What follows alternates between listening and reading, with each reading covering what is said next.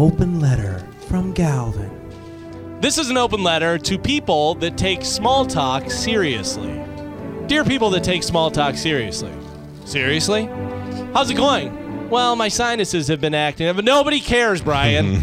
Rarely when someone asks someone else, how's it going, do we really want to know how it is in fact going. People just want to hear good and then move on. Think about it. How many times a day do you say it? Do you mean it? And when you're asked the question, you know the dance. That's why regardless of what's going on in your life, you just say good and keep moving. Want to have some fun annoying people? Next person that you pass in the hall or get on the elevator with that asks, how's it going? Just say, diarrhea. See how many people really care enough to ask a follow-up question about that. Here's another thing with small talk. When someone turns and starts walking away, the conversation's over. Don't try and suck me back in with your boring story vortex by continuing to tell me whatever it is that I stopped listening after about the first 10 seconds. Yeah. We're both in the kitchen area. Here's something interesting. We don't have to talk.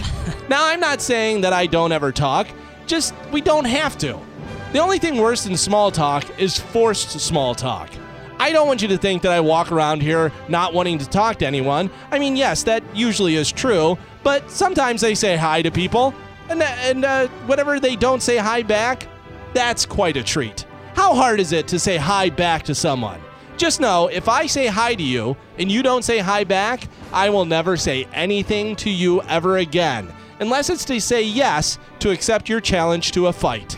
I'm Galvin from the Mike Kelta Show, and this has been an open letter to people that take small talk seriously.